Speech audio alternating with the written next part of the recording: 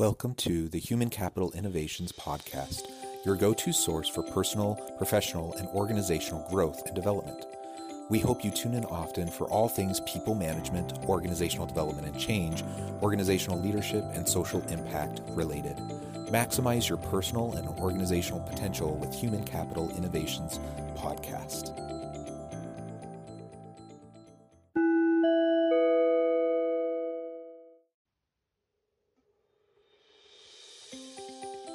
Welcome to the Human Capital Innovations Podcast. As part of our new Inspiring TED Talks series, spotlighting can't-miss TED Talks and their key takeaways, today I explore Sheryl Sandberg's famous 2010 TED Talk, Why We Have Too Few Women Leaders.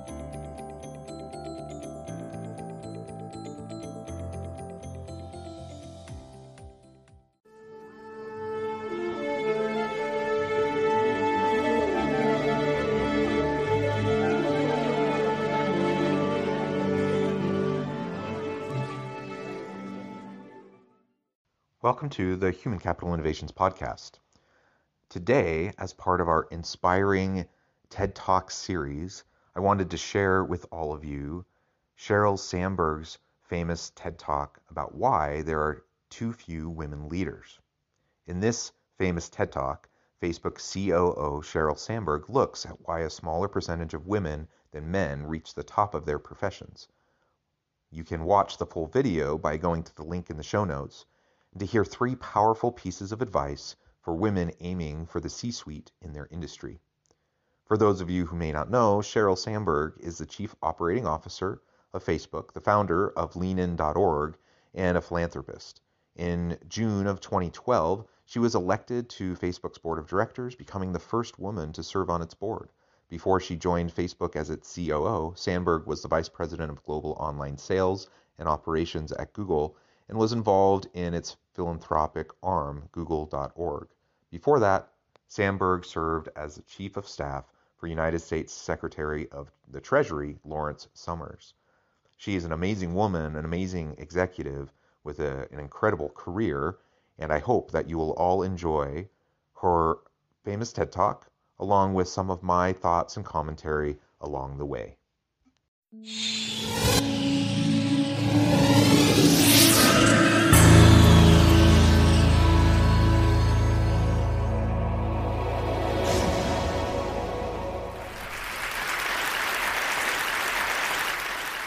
So for any of us in this room today, let's start out by admitting we're lucky.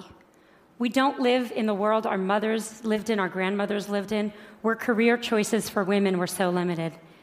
And if you're in this room today, most of us grew up in a world where we have basic civil rights. And amazingly, we still live in a world where some women don't have them. But all that aside, we still have a problem, and it's a real problem. And the problem is this: women are not making it to the top of any profession anywhere in the world. The numbers tell the story quite clearly. 190 heads of state, 9 are women. Of all the people in parliament in the world, 13% are women. In the corporate sector, women at the top, C-level jobs, board seats, tops out at 15-16%. The numbers have not moved since 2002 and are going in the wrong direction. And even in the nonprofit world, a world we sometimes think of as being led by more women, women at the top, 20%. We also have another problem, which is that women face harder choices between professional success and personal fulfillment. A recent study in the US showed that of senior managers, of married senior managers, 2/3 of the married men had children, and only 1/3 of the married women had children. A couple of years ago, I was in New York, and I was pitching a deal. And I was in one of those fancy New York private equity offices you can picture. And I'm in the meeting. It's about a 3-hour meeting. And 2 hours in, there's kind of needs to be that bio break, and everyone stands up. And the partner running the meeting starts looking really embarrassed. And I realize he doesn't know where the women's room is in his office. So I start looking around for moving boxes, figuring they just moved in, but I don't see any. And so I said, "So did you just move into this office?" And he said, "No, we've been here about a year." And I said, "Are you telling me that I am the only woman to have pitched a deal in this office in a year?" And he looked at me and he said, yeah, or maybe you're the only one who had to go to the bathroom. So the question is, how are we going to fix this? Yes, how are we going to fix this? Such an important question. She already lays out in the very beginning of her TED Talk an incredible, inequitable kind of a situation, just as she's going to meet with this group of equity funders. And the fact that they have never, in the year that they've been in those offices, had a female come to pitch anything is incredible. And it's just one indication of the inequities in the tech industry, of course, but really in terms of women in the workplace and women in leadership positions. There's really no good reason or excuse for that. And while it may not be intentional, it may not be that anyone in that firm specifically had tried to keep out women, there are systemic barriers that keep women and people of color and other minority groups, it keeps them out of these types of positions and these types of opportunities where they get access to the types of funding that they need and other resources to be able to move forward in their careers and help their organizations. We need to figure out how we can fix this. How do we change these numbers at the top? How do we make this different? I want to start out by saying I talk about this, about keeping women in the workforce, because I really think that's the answer. In the high-income part of our workforce, in the people who end up at the top Fortune 500 CEO jobs or the equivalent in other industries, the problem, I am convinced, is that women are dropping out. Now, people talk about this a lot, and they talk about things like flex time and mentoring and programs companies should have to train women. I want to talk about none of that today, even though that's all really important. Today, I want to focus on what we can do as individuals. What are the messages we need to tell ourselves? What are the messages we tell the women that work with and for us? What are the messages we tell our daughters? Now, at the outset, I want to be very clear that this speech comes with no judgments. I don't have the right answer. I don't even have it for myself. I left San Francisco, where I live, on Monday, and I was getting on the plane for this conference, and my daughter, who's 3, when I dropped her off at preschool, did that whole hugging the leg, crying, "Mom, you don't get on the plane" thing. This is hard.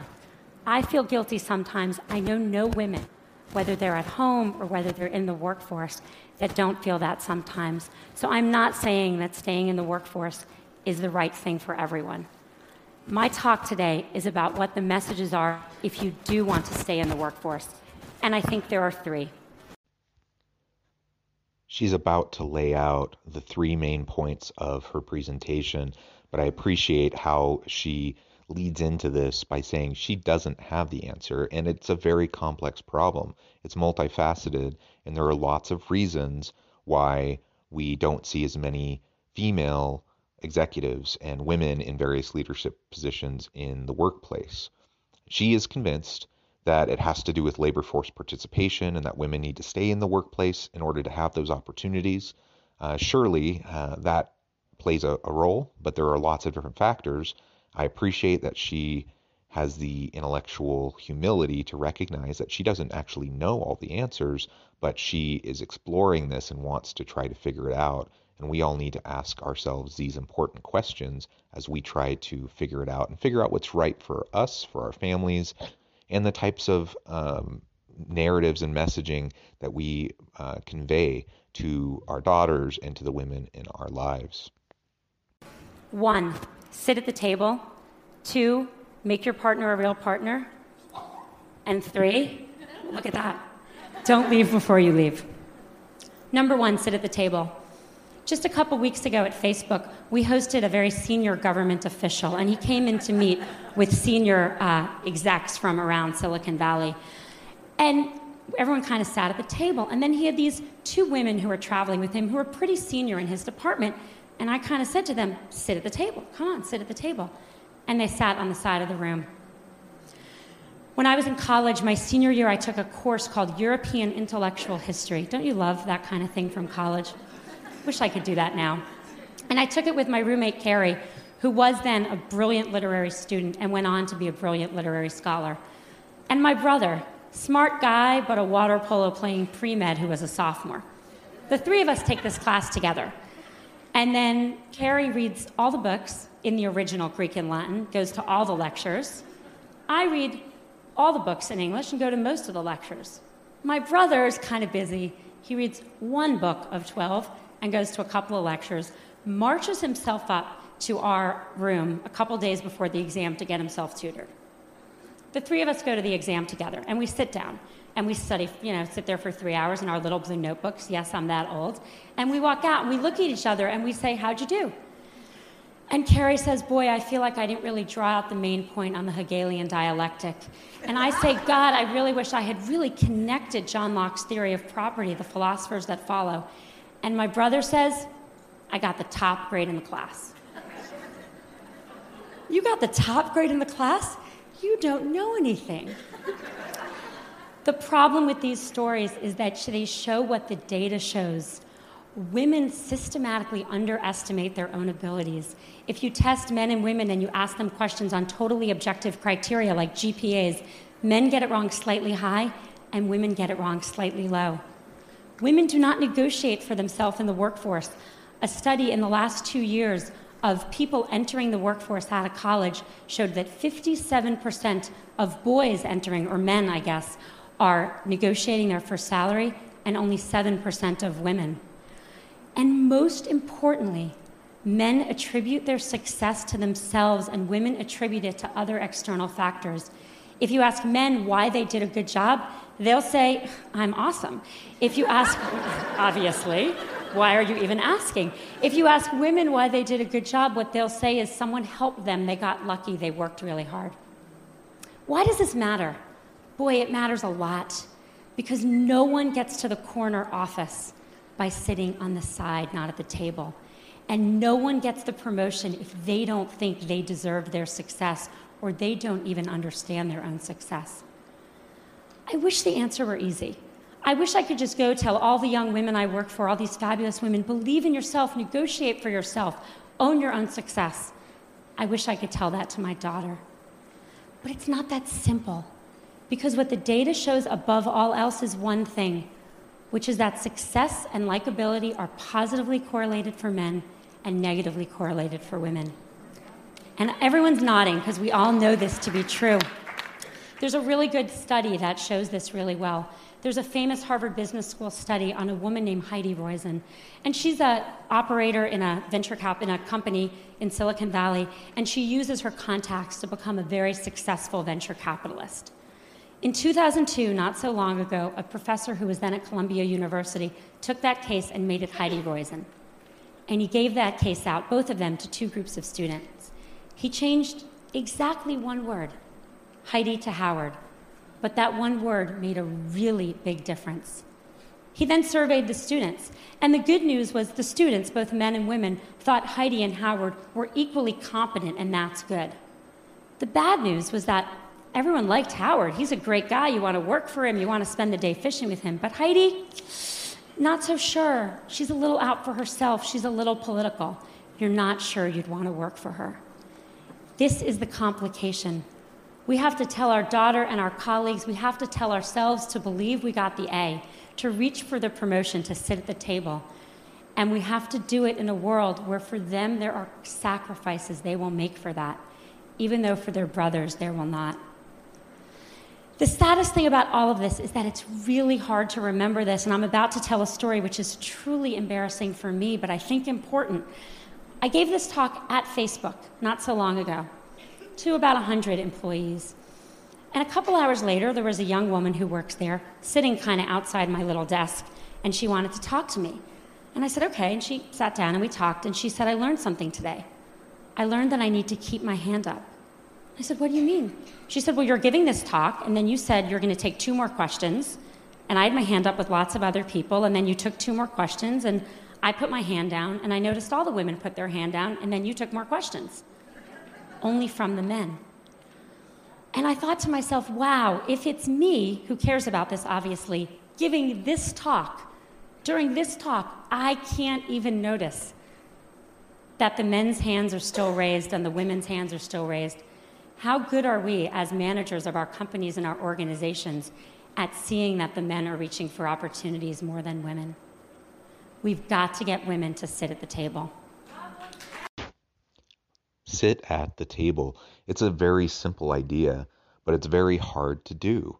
And that was a longer clip. I thought about breaking it up into a few shorter clips and adding in my commentary, but really, she expresses so well some stories and some various data and information about what really we're dealing with, and it's deep in the psyche of women, and a common difference between men and women in terms of how they perceive their own connection with the world around them. The story about her brother thinking that he did almost nothing and got the highest grade in the class versus her friend who had done so much and was very self-critical and ultimately didn't feel like she had done very well is a classic example. And it's why we end up with so many incompetent men in leadership positions. Now, that's not to say that we can't have competent, capable, successful men who are very good at what they do in leadership positions, but disproportionately, the research shows that we end up with more incompetent men at higher level positions within organizations. And in large part, it's due to this phenomenon. It's due to men feeling like they can do it, like they're capable. And that's, I suppose, a good thing to have confidence. But it's not a good thing when it's at the expense of actually competent, capable women who can actually do the work, who can actually do the job. And for whatever reason, they've been socialized to be more self-critical, to not take those chances, to not negotiate for themselves, to not push for a seat at the table. Whether a woman chooses to negotiate for herself or she decides to fight for a seat at the table or not, we as leaders within organizations, and I say this as a man, if I'm a man in an organization, I can't wait for a woman to negotiate or to fight for space and room for her to be valued and treated with dignity and respect. I have to proactively go after that and treat everyone, regardless of gender, regardless of any demographic difference or type of variation in thinking. I need to treat everyone with dignity and respect. I need to give everyone equal opportunity. And that is illustrated by the last part of her story in that clip. If I don't notice that only the men keep their hand up when I've already said I'm not taking any more questions, and all the women put their hands down, if I don't proactively call on more women at that point and I only call on the men, what I'm doing is disproportionately rewarding behavior that actually is contrary to what I said I was going to do in the first place. And I'm disproportionately hurting those that are trying to honor my request. That happens in organizations all the time. And let's be honest, it's not strictly a gender thing. It's not just men versus women. It's dispositional, it's personality. There's lots of different factors that lead into it. But in the aggregate, as we look at it, it's very clear that men tend to put themselves out there more and women tend not to. And we shouldn't wait to make decisions or to include people, how to include people based on those factors. We simply have to allow for everyone to contribute. And that means as a leader, I need to proactively go out and make sure that someone has a seat at the table, even if they haven't fought for that seat.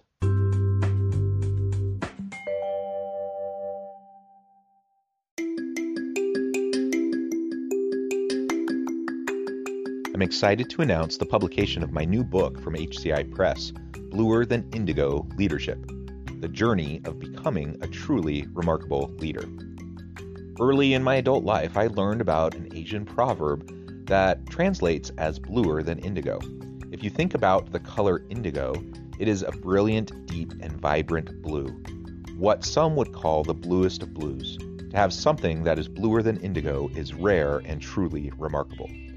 Contrary to popular myth, there is no one-size-fits-all or cookie-cutter approach to effective leadership.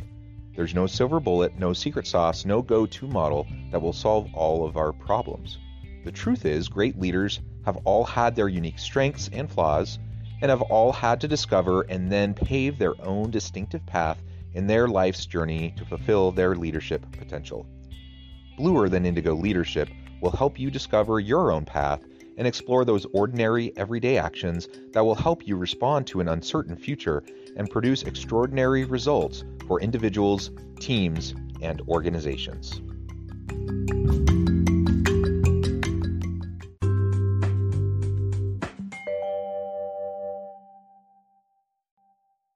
Message number 2, make your partner a real partner. I've become convinced that we've made more progress in the workforce than we have in the home. The data shows this very clearly.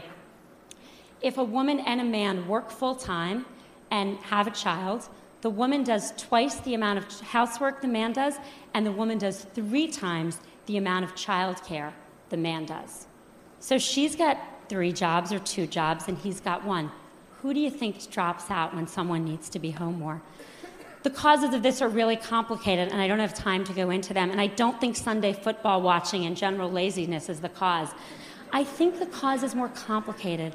I think as a society, we put more pressure on our boys to succeed than we do on our girls. I know men that stay home and work in the home to support wives with careers, and it's hard. When I go to the mommy and me stuff and I see the father there, I notice that the other mommies don't play with him. And that's a problem, because we have to make it as important a job, because it's the hardest job in the world, to work inside the home for people of both genders, if we're going to even things out and let women stay in the workforce. Studies show that households with equal earning and equal responsibility also have half the divorce rate. And if that wasn't good enough motivation for everyone out there, they also have more, how shall I say this on this stage? They know each other more in the biblical sense as well. We need to be equal partners. It's very simple. The impact on women is huge. The data is very clear that women disproportionately take on the brunt of the housework, the child care, the elder care, all of those things that happen in the home. Disproportionately, women take on the heavier load, and that takes a toll in their career. That takes a toll in their ability to pursue or even want to try to pursue those types of leadership and executive roles and responsibilities. So I, as a man, need to support my wife. I need to support her in doing my fair share, doing my part of the load at home, if not making an extra effort to take on even more of the load to support her as she's trying to get back into the workforce. Many of you who are listeners to the podcast, you know that we have a large family. We have 6 kids. My wife has sacrificed tremendously for the rearing of our kids, and that has disrupted her ability to participate in the workforce. But she's an incredibly intelligent woman. She's very capable and very talented. But she's put at a disadvantage because of the years she's spent at home. So I feel a particular responsibility to not just do my fair share, but to actually do more, because it's her turn. It's her turn to pursue her dream, to pursue her career, and I need to support her in that. It's a very simple idea, but I can't put myself first. I can't just look at my own career goals and trajectory and do that at the expense of my wife, my kids, or any of the opportunities that she may have in the future. Message number 3, don't leave before you leave. I think there's a really deep irony to the fact that actions women are taking, and I see this all the time, with the objective of staying in the workforce actually lead to their eventually leaving. Here's what happens. We're all busy. Everyone's busy. A woman's busy. And she starts thinking about having a child. And from the moment she starts thinking about having a child, she starts thinking about making room for that child. How am I going to fit this into everything else I'm doing? And literally from that moment, she doesn't raise her hand anymore. She doesn't look for a promotion. She doesn't take on the new project. She doesn't say, me, I want to do that. She starts leaning back. The problem is that, let's say she got pregnant that day, 9 months of pregnancy, 3 months of maternity leave, 6 months to catch her breath. Fast forward 2 years, more often, and as I've seen it, Women start thinking about this way earlier. When they get engaged, when they get married, when they start thinking about trying to have a child, which can take a long time. One woman came to see me about this, and I kind of looked at her. She looked a little young, and I said, so are you and your husband thinking about having a baby? And she said, oh, no, I'm not married. She didn't even have a boyfriend. I said, you're thinking about this just way too early. But the point is that what happens once you start kind of quietly leaning back? Everyone who's been through this, and I'm here to tell you, once you have a child at home, your job better be really good to go back, because it's hard to leave that kid at home. Your job needs to be challenging. It needs to be rewarding. You need to feel like you're making a difference. And if 2 years ago you didn't take a promotion and some guy next to you did, if 3 years ago you stopped looking for new opportunities, you're going to be bored because you should have kept your foot on the gas pedal. Don't leave before you leave. Stay in. Keep your foot on the gas pedal until the very day you need to leave to take a break for a child, and then make your decisions. Don't make decisions too far in advance, particularly ones you're not even conscious you're making. My generation, really sadly, is not going to change the numbers at the top. They're just not moving. We are not going to get to, we're 50% of the population. In my generation, there will not be 50% of people at the top of any industry. But I'm hopeful that future generations can. I think a world that was run where half of our countries and half of our companies were run by women would be a better world. And it's not just because people would know where the women's bathroom are, even though that would be very helpful. I think it would be a better world. I have 2 children. I have a 5-year-old son and a 2-year-old daughter. I want my son to have a choice to contribute fully in the workforce or at home, and I want my daughter to have the choice to not just succeed, but to be liked for her accomplishments. Thank you. Don't leave before you leave. I think this is great advice for everybody, men and women, regardless of life situation. The idea is lift where you stand, bloom where you're planted. You know, if you're at a job, you may be planning for 2 years, 5 years out, but you don't know what the future's going to hold. And if you start to think about having a child as a woman, you don't know how long that's going to take. You don't know what could happen in the interim. And so bloom where you're planted, continue to explore opportunities, to develop yourself, to develop your career. And that doesn't mean that you can't make the decision to make a shift, to leave the workforce for a time, or whatever seems to work for you and your family. Those are all valid choices, valid decisions. But don't sell yourself short because you think, it's not going to matter. I'm going to have a kid. And so then you don't keep putting your foot on the gas pedal, as she says. And I found this to be true in my own life. Now, again, I'm a man. I'm a middle-aged white straight man. I have all sorts of privilege, and I recognize that. But I also have recognized that even when I found myself in different situations and different opportunities, that I always have the option of choosing to mentally check out, to think about the next opportunity, to think about the new scenario, the new situation, and to stop putting my foot on the gas in relation to the current role that I have, the current job that I have, and the current opportunities that are before me.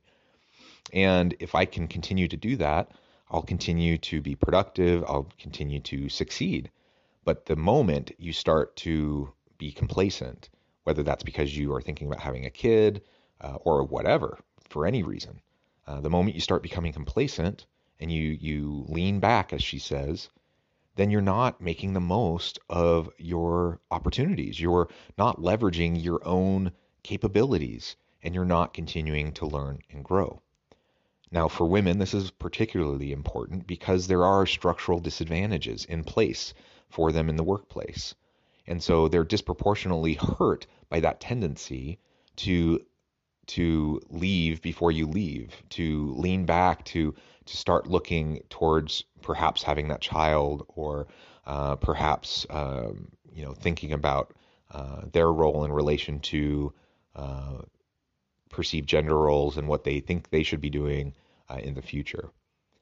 Ultimately, I love this TED Talk because she really hits on three of the major, fairly significant aspects of what I think we all need to be thinking about. I hope women who are listening will consider these three aspects, but I hope the men listening will also consider them and also think about, how do you support your partner?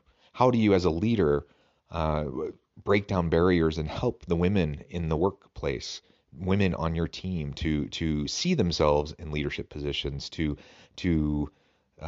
reach and to stretch for those positions. And if they're not putting themselves forward, in part because of perceived lack of ability or competence or whatever, that you can proactively go out and try to recruit them, to call on them in meetings, to assign them to projects, even if they don't volunteer. There's so many things we can do as leaders to make sure that the women in our lives, the women in the workforce, the women in our teams have opportunities, and we don't need to wait for them to negotiate their spot, to fight for their role, for their position. We can proactively make room for them. We can proactively invite them to the table, proactively make sure that their voices are heard, proactively make sure that they're not talked over in meetings, that others, and particularly men, don't take credit for their ideas in meetings, so on and so forth. Now, there are so many aspects of this issue where we disproportionately have much greater numbers of men than women in leadership positions. This TED Talk only talked about three specific aspects that we can consider as we move forward. And it's complex, and there's many more facets that need to be considered. We need to look at structural constraints and roadblocks that can be removed. But ultimately, I hope that everyone listening today will take some time to self-reflect. Think about your current situation. Think about your people, your team. Think about what you can do to be more supportive and to really help everyone you work with maximize their capacities, maximize their potential. And I hope that we can always, always treat everyone with dignity and respect, regardless of race, regardless of gender, regardless of sexual orientation, regardless of any of those factors. We're all people. We're all humans. We all deserve dignity and respect. We all have innate value. And we cannot be satisfied with systems, processes, organizations, culture, society at large. We can't be satisfied when we see these types of disparities that are so blatant. I hope you enjoyed this TED Talk as much as I have over the years.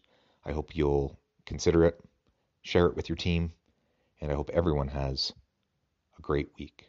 Stay healthy and safe, find meaning and purpose at work each and every day.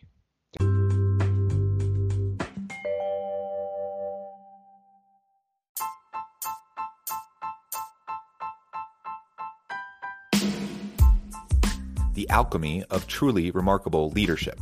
Ordinary, everyday actions that produce extraordinary results. Consider how the nature of work has shifted over the past 50 years. With increased globalization, rapid technological advancement, and the shift in economic composition, the average job of today looks very different than the average job of 50 years ago. What will the jobs and organizations of tomorrow look like? Moreover, what does this all mean for organizational leaders? What are the core competencies and capabilities of organizations and their leadership that are prepared for continued disruption and geopolitical and socioeconomic shifts?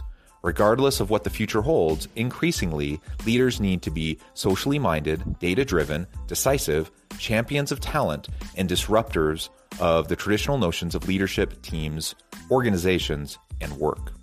The alchemy of truly remarkable leadership will help you to explore your own leadership competencies and capabilities and consider ways to apply and implement them into your workplace and personal life.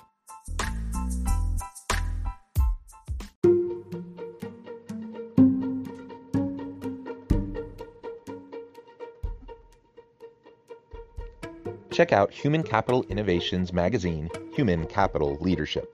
Human Capital Leadership is a free, interactive e-magazine with the mission to help individuals, leaders, and organizations find innovative approaches to maximize their human capital potential. We publish issues quarterly in August, November, February, and May. Take a look at the latest issue and let us know what you think.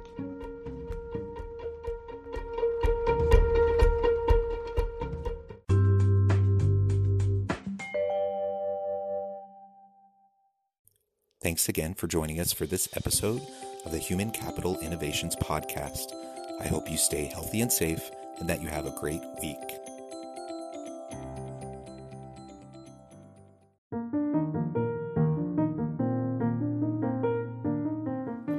Check out our new weekly LinkedIn newsletter, Alchemizing Human Capital, exploring industry trends via original research and interviews with executives and thought leaders from across the globe.